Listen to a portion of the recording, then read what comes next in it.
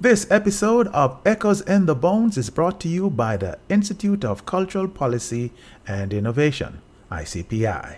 ICPI, providing services in business development and coaching.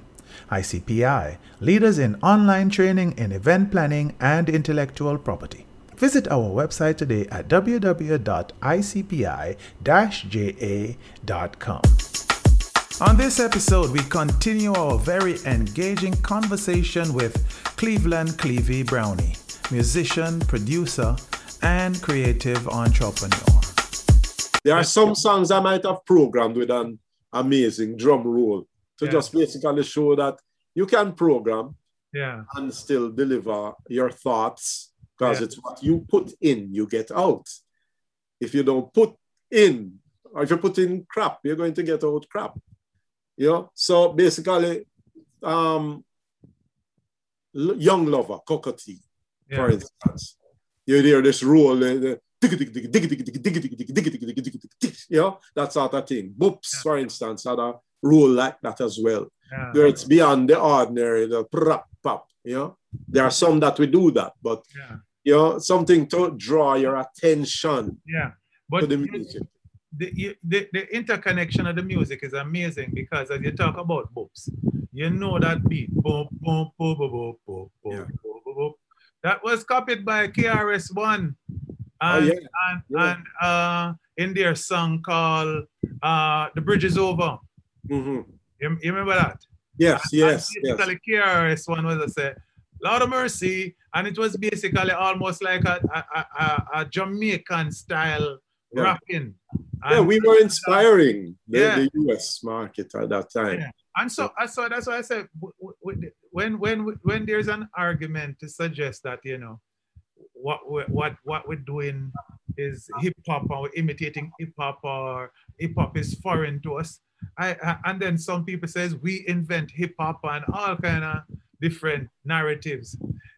I'm saying the music is, again, the retention will come from Africa, it come over to the Caribbean, and it go up straight up to the North America, and then the interaction with us as migrants and going to New York with like Kool Herc and influencing the music. We always influence each other. So that's so true. Music.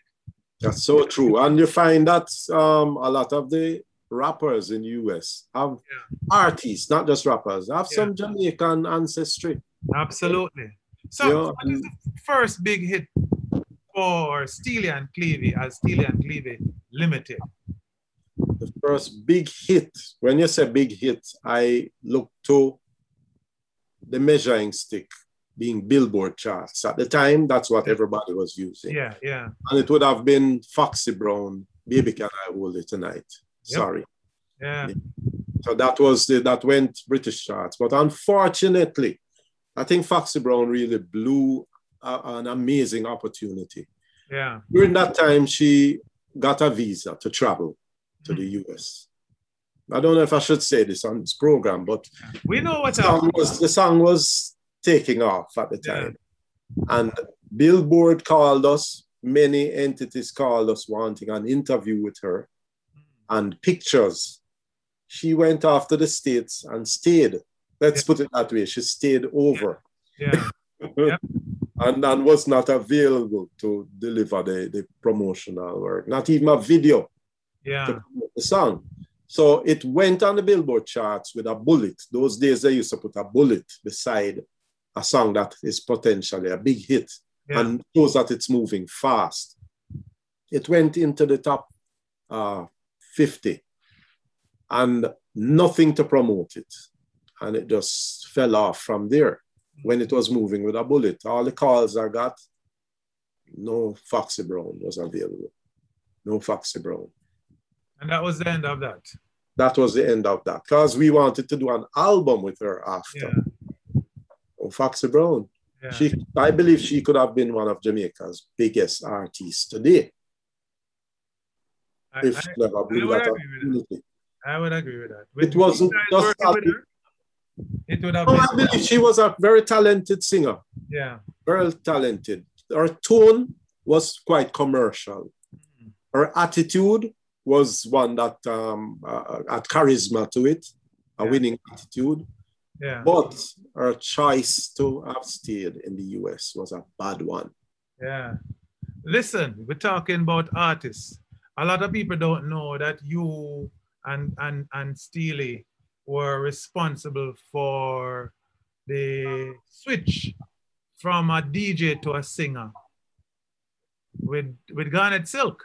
Oh yes. and that is you guys who named him. I think it was Steely who gave him the name. Yes. So tell us about that. Yeah. Garnet used to come to the studio and had to be running back to Manchester. Yeah. Every evening after leave out earlier than we wanted to work to. So we said to him, let's try to arrange something that will allow for us to be able to work without watching the clock and without watching, the bus that you have to take. So we moved him to Kingston. We actually moved him to Kingston and paid for his accommodation in Kingston. And, we found that he was a much better singer than a DJ. I felt that he could make it as a singer, more so than a DJ. But at the same time, it was Tony Rebel. Tony Rebel was a singer and Garnet was the DJ. Both of them switched, where Tony Rebel became a DJ. Yeah. And, of course, Rebel also came to us at that same time and we did recordings together. Reggae Put Jamaica on Top and all those songs. Mm-hmm. Garnet, though, we found that he needed an image, he needed a name. Mm. Because we asked him, what do you want to be known as? And he said, Garnet Smith. I said, Garnet Smith not really sound like a winning name. And Steely was great with names. Yeah. So Steely say, you have a silkiness in your tone, an underlying silkiness in your voice. Although it can be hard at times, but you hear that kind of breathiness. Yeah. So I'm saying, you know what? I believe you should be called Garnet Silk. And Lloyd Stanberry was in the room. We were actually at Lloyd's office because we signed Garnet to Steely and Clevie. But we allowed Bobby Digital to record him at the time. Because we said, look, we want you to remain in a camp where we don't move you 10 paces forward and you end up doing a bad recording and move 20 back. That's not productive. So let us limit who you can work with. So we say you can work with Bobby Digital because we were also making his rhythms as well. Yeah. You would get good tracks and, some good outcomes from whatever, was done. Yeah. So accepted the name. Lloyd said, whoa, yeah, that name is awesome. And Garnet said, yes. Then sometime after he came by my home. Yeah. And said, Stevie, what do you think about me going dreadlocks? growing locks. And at first, I tried to picture it, and wasn't quite seeing it. But I say, if that's where your conviction is, do what you have to do. Nazarite vow, because I look realistically at those things. Not somebody, I wouldn't want an artist who's not a real bad man to do a bad man song. Yeah. So we talk about some artists on your break, like we start with Foxy Brown. Definitely you created that sensation. And we start off with Garnet Silk. Bushman is another one. Yeah, Bushman was one who also, he was called Junior Buckley. Yeah. I would say, boy, the level we want to take you to, you can't be a junior to another artist forever. Let's find a name for you. But another anecdote here is that I was building my house at the time. And 3 of my workmen came to me one day and said, boss, we can sing. And I said, let me hear, And when the guys opened their mouths, and then it never sounded so bad, but they had missing teeth and their appearance wasn't like an appearance that would warrant success right away. Yeah. So I said, what you call yourselves? And they came up with this name that sounded like a pink lace society name. Like they would say the Sherrills or something like that. Yeah. For how they looked, yeah. their appearance wasn't,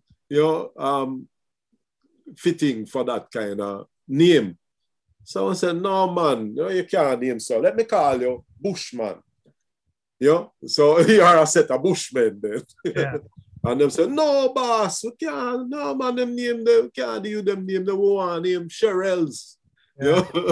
But there was a group called the Sherrills before. Yeah. I said, no, man, you can't use that name. So that was the end of that story. I said, no, can't record it. Because you have to fit how you look. You look like a Bushman. Yeah. Not belittling them, but the reality, I wanted to bring that to them. Bushman. So Bushman now, Steely came to the studio with Bushman and said, Clevie, listen to you here. You can sing. When I listen to him, grow your natty, I'm saying that, I say, have a sound. But I agreed that we didn't want to keep the name Junior Buckley. So we went through a number of names in the studio that day, and none of them connected. And I said, I had a name for a group. Maybe I could use that name. What do you think about Bushman? And Steely and Bushman look at each other and say, yeah, it sounds that way. Them like it. And that was it. Yeah.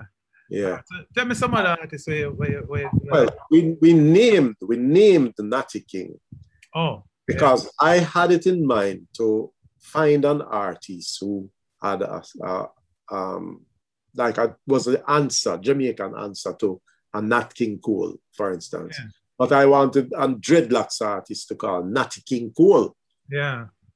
And Steely, when he came to us, Steely said, no, man, call him Natty King. Not the Cole, that's Natty King. And that was the birth of that name.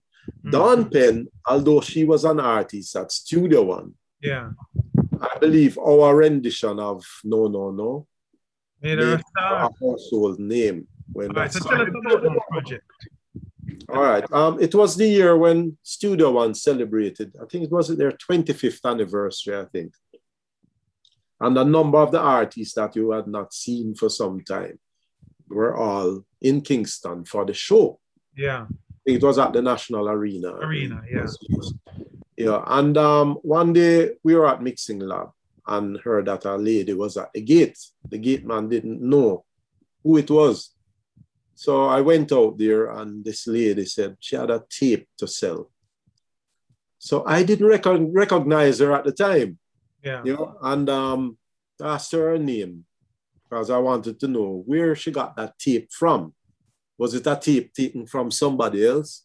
And she said, no, she's Dawn Penn. And that name, boy, I tell you, I had to fly the gate immediately because I had it in mind to re-record that song. That was one of my favorite Studio One songs. Yeah. No. When I went in the studio and told Steely that Dawn Penn was out there, I mean, of course, there was a time when Steely was more into DJs. And the studio was filled with DJs and Steely was focusing on singers. I was more the one who focused on singers. I recorded most of Garnet's songs and singers in general that went through Steely and Clevie Camp. And I arranged the backing vocals, things like that, and sang on a number of them because, I'm also a vocalist. So Steely said, what? That I also had wanted to record that song, that rhythm. But make we do this then, bring her in. So I asked her, what was on the tape? And she said she had some songs on it. So I said, no, do not sell your tape. Work that's already done, you might have regrets. We're not going to take your tape and erase it. Keep the tape. But it seemed as if she was in need of some money at the time. So I said, all right, let us record you and give you some advance, which we did. Unlike some stories I've heard out there that she might have said that she never got any. That's not true. I mean, we kept check stubs and I have check stubs with Garnet Silk sign and things like that over the years. I kept them for many years, of course, but I don't know, I might have discarded them now because that's long ago. But we learned from Lloyd Stanbury well to keep records, which we did. We bought our filing cabinets and filed everything. So when artists say otherwise, we can show the proof, just like Coxsone did. Yeah. Coxsone could always find the records. Yeah. Now, when she went into, let me put it in perspective. We decided to stop the session and record No track and gave her a mic and say, sing it, because it had some odd changes where it might have a 2-beat bar or something like that, or extra bar. Extra bar. So we said, guide us, sing it. And we recorded the track and the vocal same time. When we sent her around to do the proper voice that we consider the proper voice, the feel was just not the same. Mm-hmm. And we ended up releasing the guide vocal. The guide vocal was a vocal release. Oh. And it was a Billboard chart hit. You know, it was one of the first cut was the deepest. The first cut. The same thing happened with it was number one in about 7 or 9 different countries. Yeah. And to date, it is still recognized as one of the greatest Steely and Cleaver productions. Absolutely. Success stories. So this was independent of the Studio One project that you eventually did.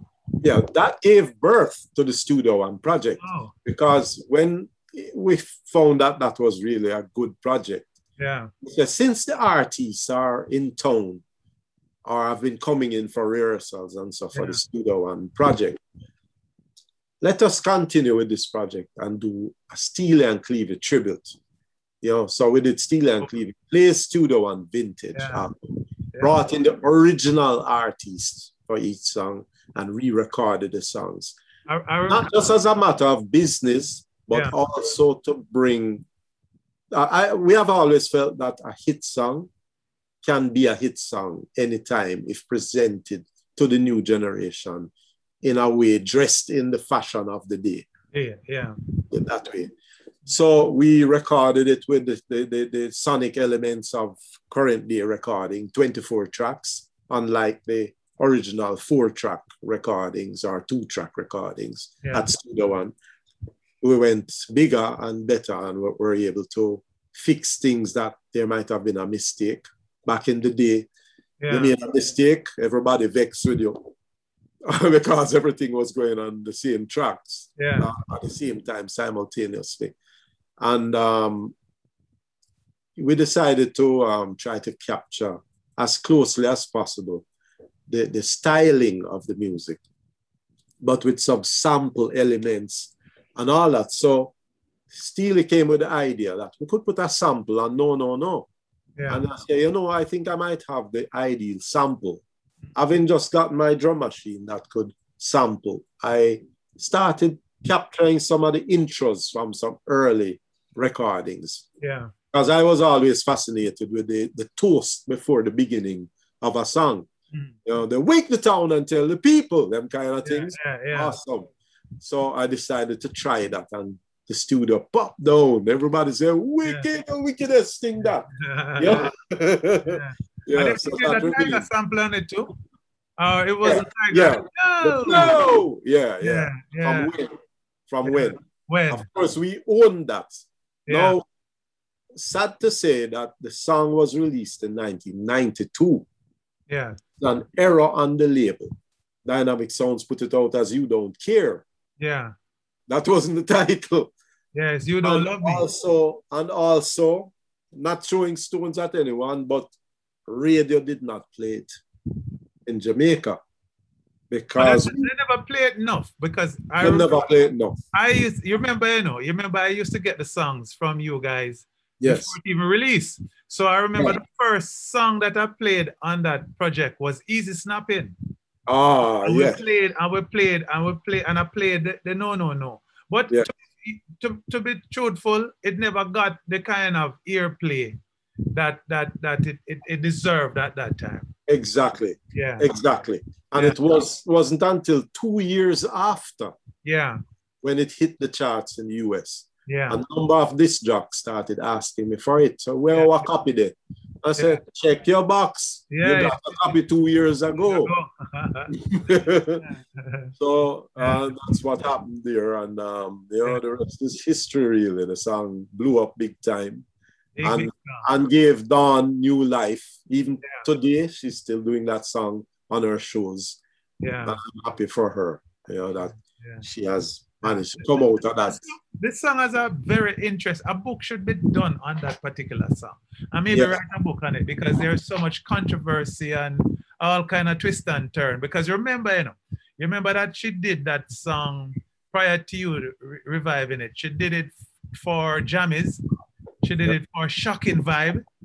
And I think she did it for one more producer before your version came around. Which I didn't even know about until after. In fact, Jammies have 3 different versions of it. Because Jammies have one with her, him have one with Dennis Brown and Ken Booth, and then him have another one with Don Penn, Ken Booth, Bounty Killer, and Dennis Brown. Okay. Actually, we played the track for Jammies. But Don wasn't there. Yeah. Don wasn't, we weren't sure who was going to voice. Going to be on it. Okay. So we thought we're the only ones to have had that re-record. Yeah. So again, you say the intrigue and the repetition of the song and the covering of the one song. And with all of that, it's still, after you guys did it, it became a major international hit song. Right. But you know what dawned on me then is that the distribution machinery is a critical component to taking the song to the US charts, especially. And thanks to Dylan Poe, a Jamaican. Yes. Anytime success happens anywhere in the world, Jamaican is always at the tip. Yeah. And Dylan Poe was the man who believed in it. And said this song can go far, and the rest is history. Yes. And there was a gentleman by the name of Clive Davidson, who also introduced us to someone at RCA. Okay. Who eventually took it to Atlantic and helped to, he was the one who introduced it to Dylan. Yeah. Okay, cool. So I have to also say thanks to Clive Davidson, who also gave me the sample, Wake the Town and Tell the People. He had a similar drum machine. Yeah. And had the sample, and I decided to use it. But I learned from a big error we made. Yeah. At the time when the song was released by RCA, I informed them, but not RCA, Atlantic.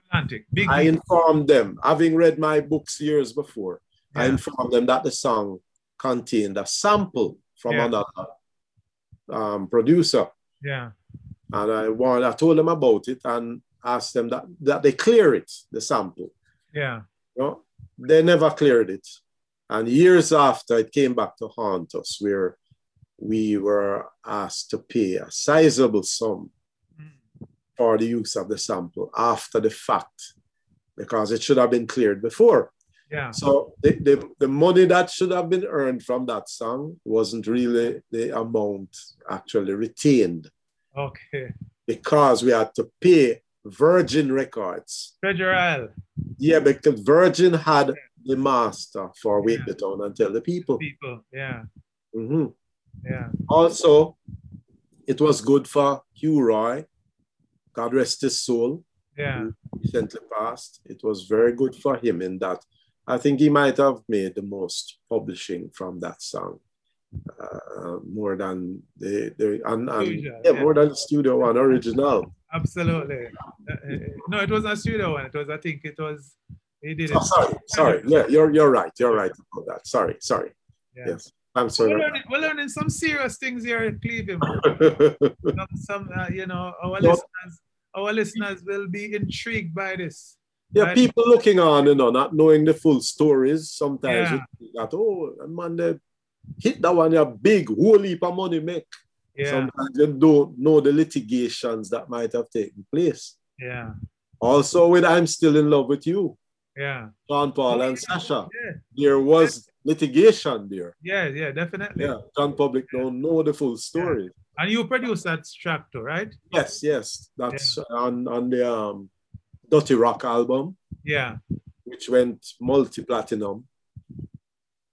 So, but it wasn't so simple. There were a lot of copyright issues.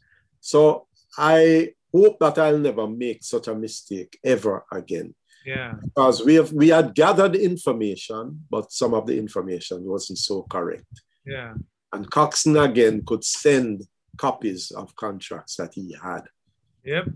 Where artists might have stated otherwise, or the writer stated otherwise. Found that the really big man, I have an interview with the artist in question, and he admitted that he had signed a contract, but never knew the ramifications of what he signed. Okay. That is my good friend. Yes. His soul, and we had an interesting conversation that will soon come out in the form of a documentary or something like that. Okay, that's awesome. Yeah, so with not having the full knowledge or getting the assistance of an attorney to explain contracts that these artists had signed. Yeah. Sometimes they breach the contract.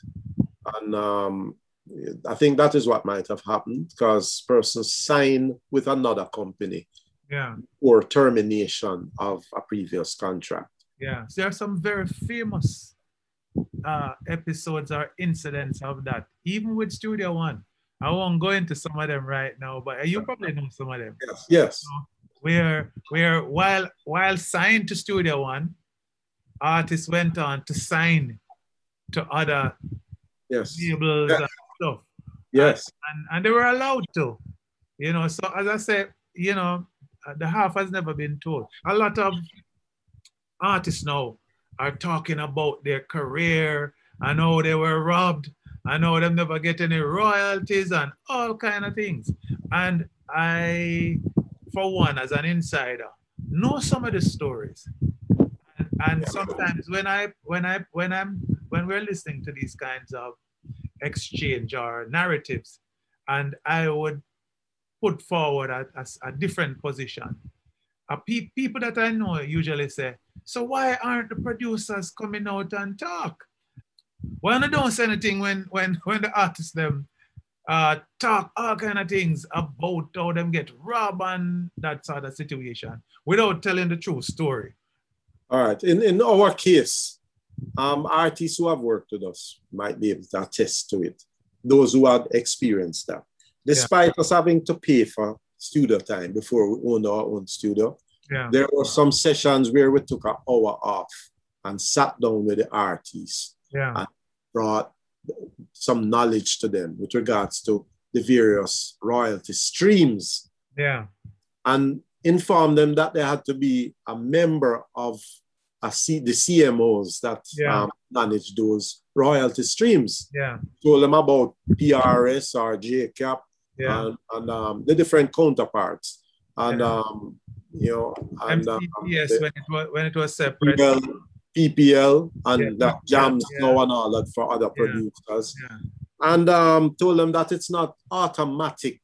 You have to grant that right of representation to the CMOs, which are collection management organizations. I'm talking about. So if you don't give them that right to collect on your behalf, don't believe that we are collecting your money. So over the years, some artists vex with us when them say them don't get any publishing from songs that they recorded with us. We say, are you a member of a society that handles that? No.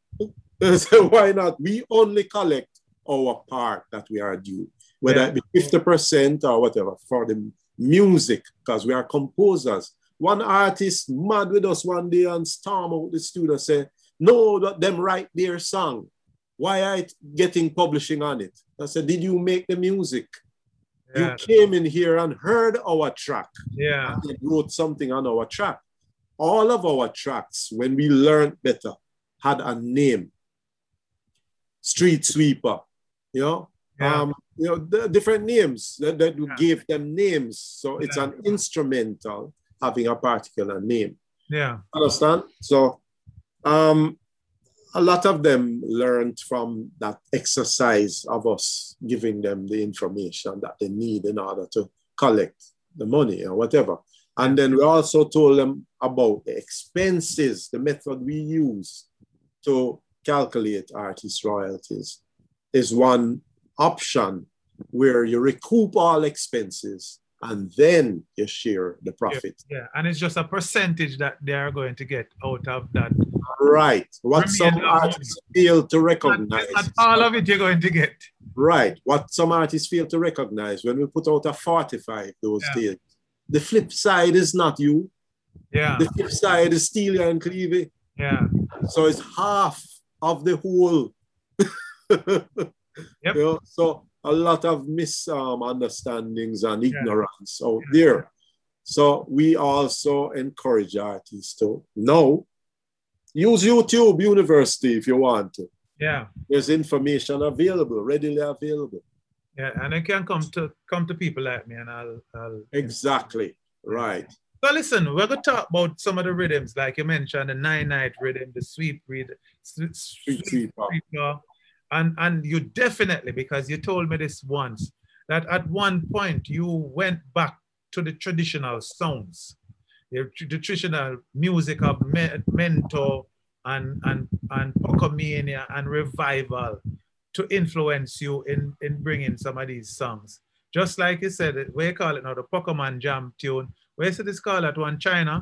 Or what's it called? Fish Market. Fish Market. So Fish Market and 9/9, all of these rhythm almost add this kind of revival, Zion, Mentor kind of vibe.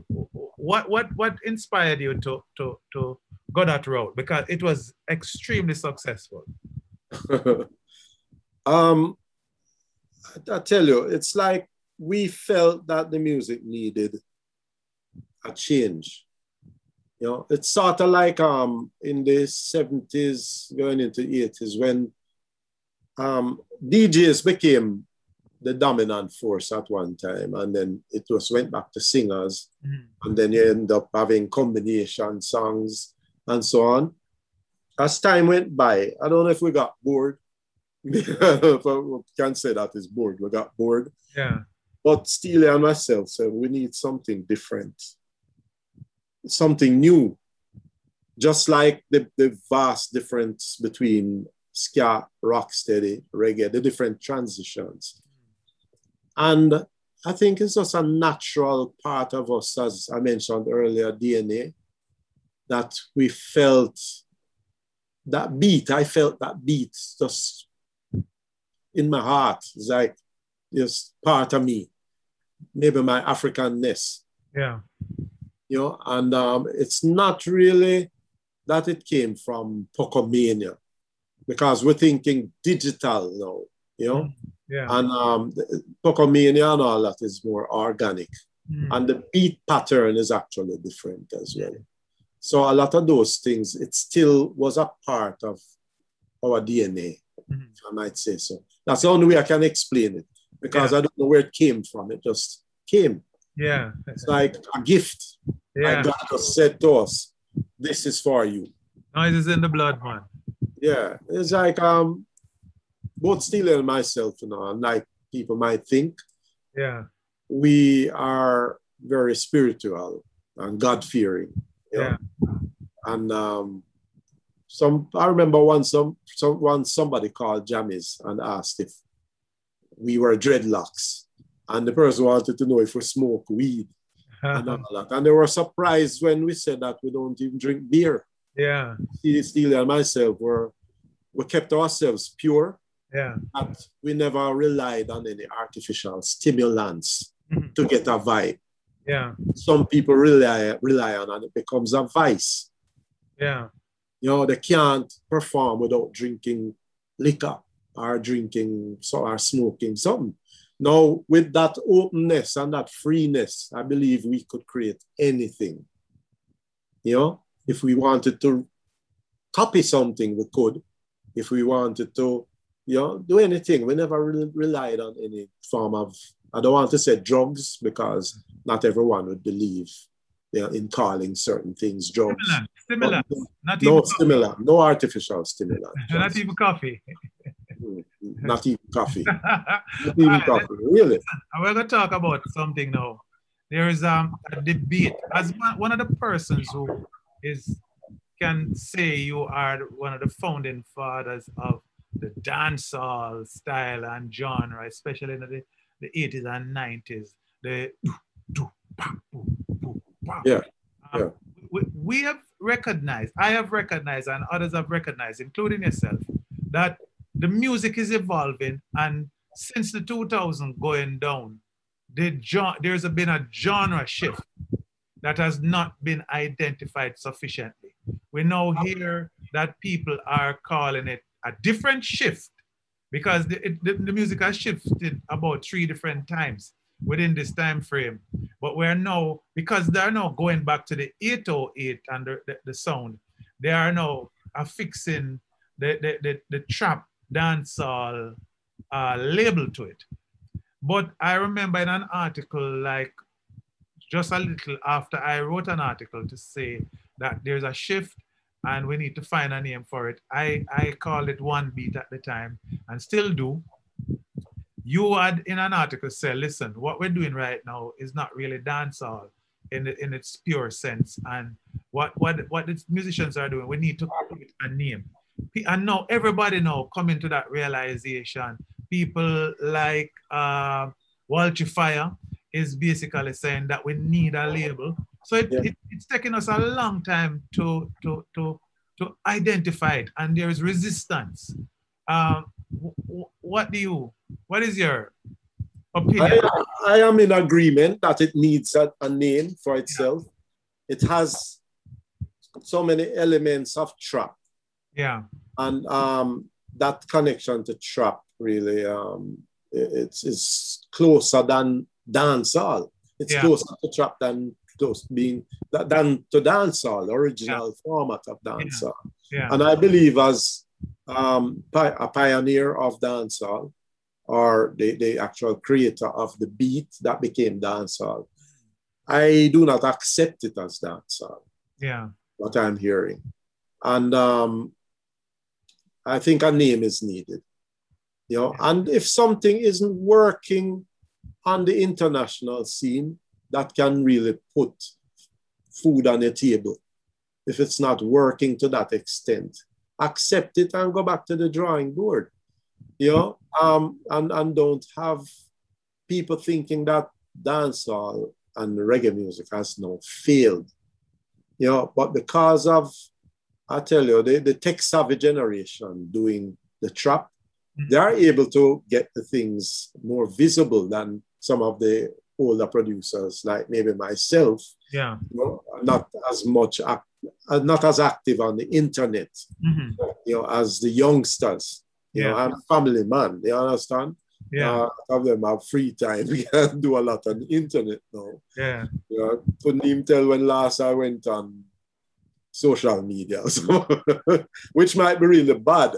Yeah. But I also believe we're not really here forever, and we should really leave room for the young generation, to take over. But I'm not happy when I see something that doesn't have the same power and respect as reggae music and dancehall. I saw an article recently with what's his name again? David Rodigan. Yeah. Oh yeah. Right. Yeah. And that article, I was really saddened, but it's truth. He was speaking truth about reminiscing on the days when reggae music was reggae music and dancehall was dancehall, and not being happy with what it has become from a foreigner's perspective. Yeah. As someone who had supported the music for so many years. Not being happy with that. I believe we need to go back to the drawing board. But the youngsters tend to look at those opinions as old people opinion. Yeah. But their peers who are the ones who might like what they're doing, not supporting the music in terms of spending. Yeah. You know? So how can you really make a successful career out of it? So they have to weigh all of that. And also, what does it mean for Jamaica and the respect that we had established over the years? Are we waning in that direction? Or what do we need to do? Now, there are more players in the game than ever before, in that it's so much easier to record a song now with the advent of technologies that can allow one to record a decent sounding song on a laptop. It is doable. Unlike some people might think, it is doable. If you have the software and good earphones, you can actually record a good sounding song on a laptop. With that being available, I believe we have more producers now than ever in the history of Jamaica, with Jams alone recording over 1,200 and I think 30 odd producer members, you know, and Jams represents the producers. So we have on record how many producers as members, and there are still some out there who have not members. Not members. So you have to sift through, and under this, those tech savvy who manage to be able to get their music visible and being good enough will really maybe get some respect. Yeah. Maybe. But is it real business? Is it real business? Yeah. You know? I don't know. For me, I'm still having requests for samples to this day, my old music. Yeah. Still being sampled. And most of the times when a successful overseas act does a reggae or a dancehall track, it is the old school. So that should say something. Yeah, because that's a great point. Because if you listen to the big stars, the Ed Sheerans, the Beyonce, right, all of them, they are going back to the old. They are actually using dancehall beats, while we are in the one beat trap dancehall right kind of vibe.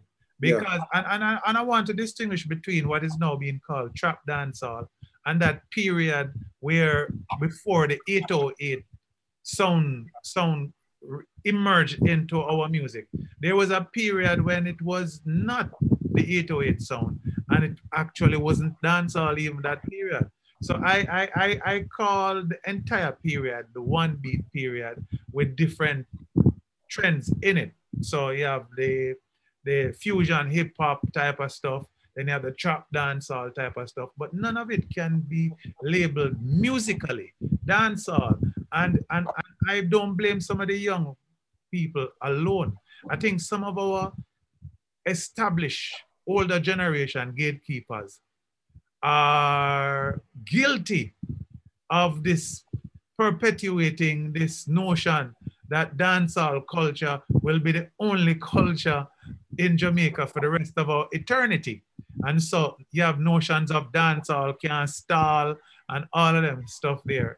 And it don't bring into account that culture is always dynamic and moving. So I don't know why we want to stick to not the music, the culture, and call it everything dancehall with technology and the kind of movement of youth now. Why would we call? Me and you come from the dancehall generation, not true?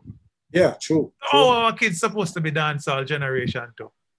Yeah, and the thing is, we don't want to stifle their vision and their towards creating something new. But you know that every genre, that if you want to call it that, as I mentioned, throughout the history of the progression of the development of music in Jamaica, all of the genres we have gone through, as we mentioned, ska, rocksteady, and so had a fundamental pattern or styling or something that helped to define. Absolutely. So I believe I am right. I can define dancehall Yeah. And what I am actually hearing, I don't really regard it as dancehall. So it is important. I'm not saying don't go there, if you really feel that, do it. If you feel what the trap influence dancehall, do it. But if it doesn't work, be wise and try something else. And it just felt to me like that evolution that took place throughout the different periods in our development. They never put enough of the elements that it was transitioning from in the new music. It moved too drastically away and never kept enough of what made dancehall. Mr. Brownie, it's been a wonderful conversation. Well, we're not finished. This could go on and go on and go on. But I really just felt like a conversation. I just want to thank you for being a part of Echoes in the Bone. And this is where we talk to interesting persons. And basically when we talk to people like yourself, we look at so many different areas like entrepreneurship. We look at technology. And Echoes in the Bone is about culture, technology, entrepreneurship. And we really covered that in this episode. So we really want to thank you and say kudos to you for your contribution to the development of our music, and more power to you, sir. Thank you very much for having me. But I must mention one element of growth in our industry. With the formation of the CMOs in Jamaica. Yeah. The amendment to the Copyright Act and things like that. We are seeing a bright future for the retention of certain royalties that might be due now and that what might be due for the future generation. The extension of the term of copyright and things like that. I have to thank the government for responding to that, and also all those who joined together in pushing to have those amendments done and make use of it. The CMOs are there for a reason. Become a member and secure your rights. That's what I'm calling on the industry to do. Wise words from the legendary producer, Mr. Clevie Brownie, or Cleveland Brownie. Yeah, that's it. Famous Brownie Bunch, and of course, Steely and Clevie. Enough respect, sir. Yeah, thank you very much, sir. Thank you for listening. If you enjoyed that episode, please subscribe to the show and give us a 5-star review, and even drop us a comment if something really stood out to you.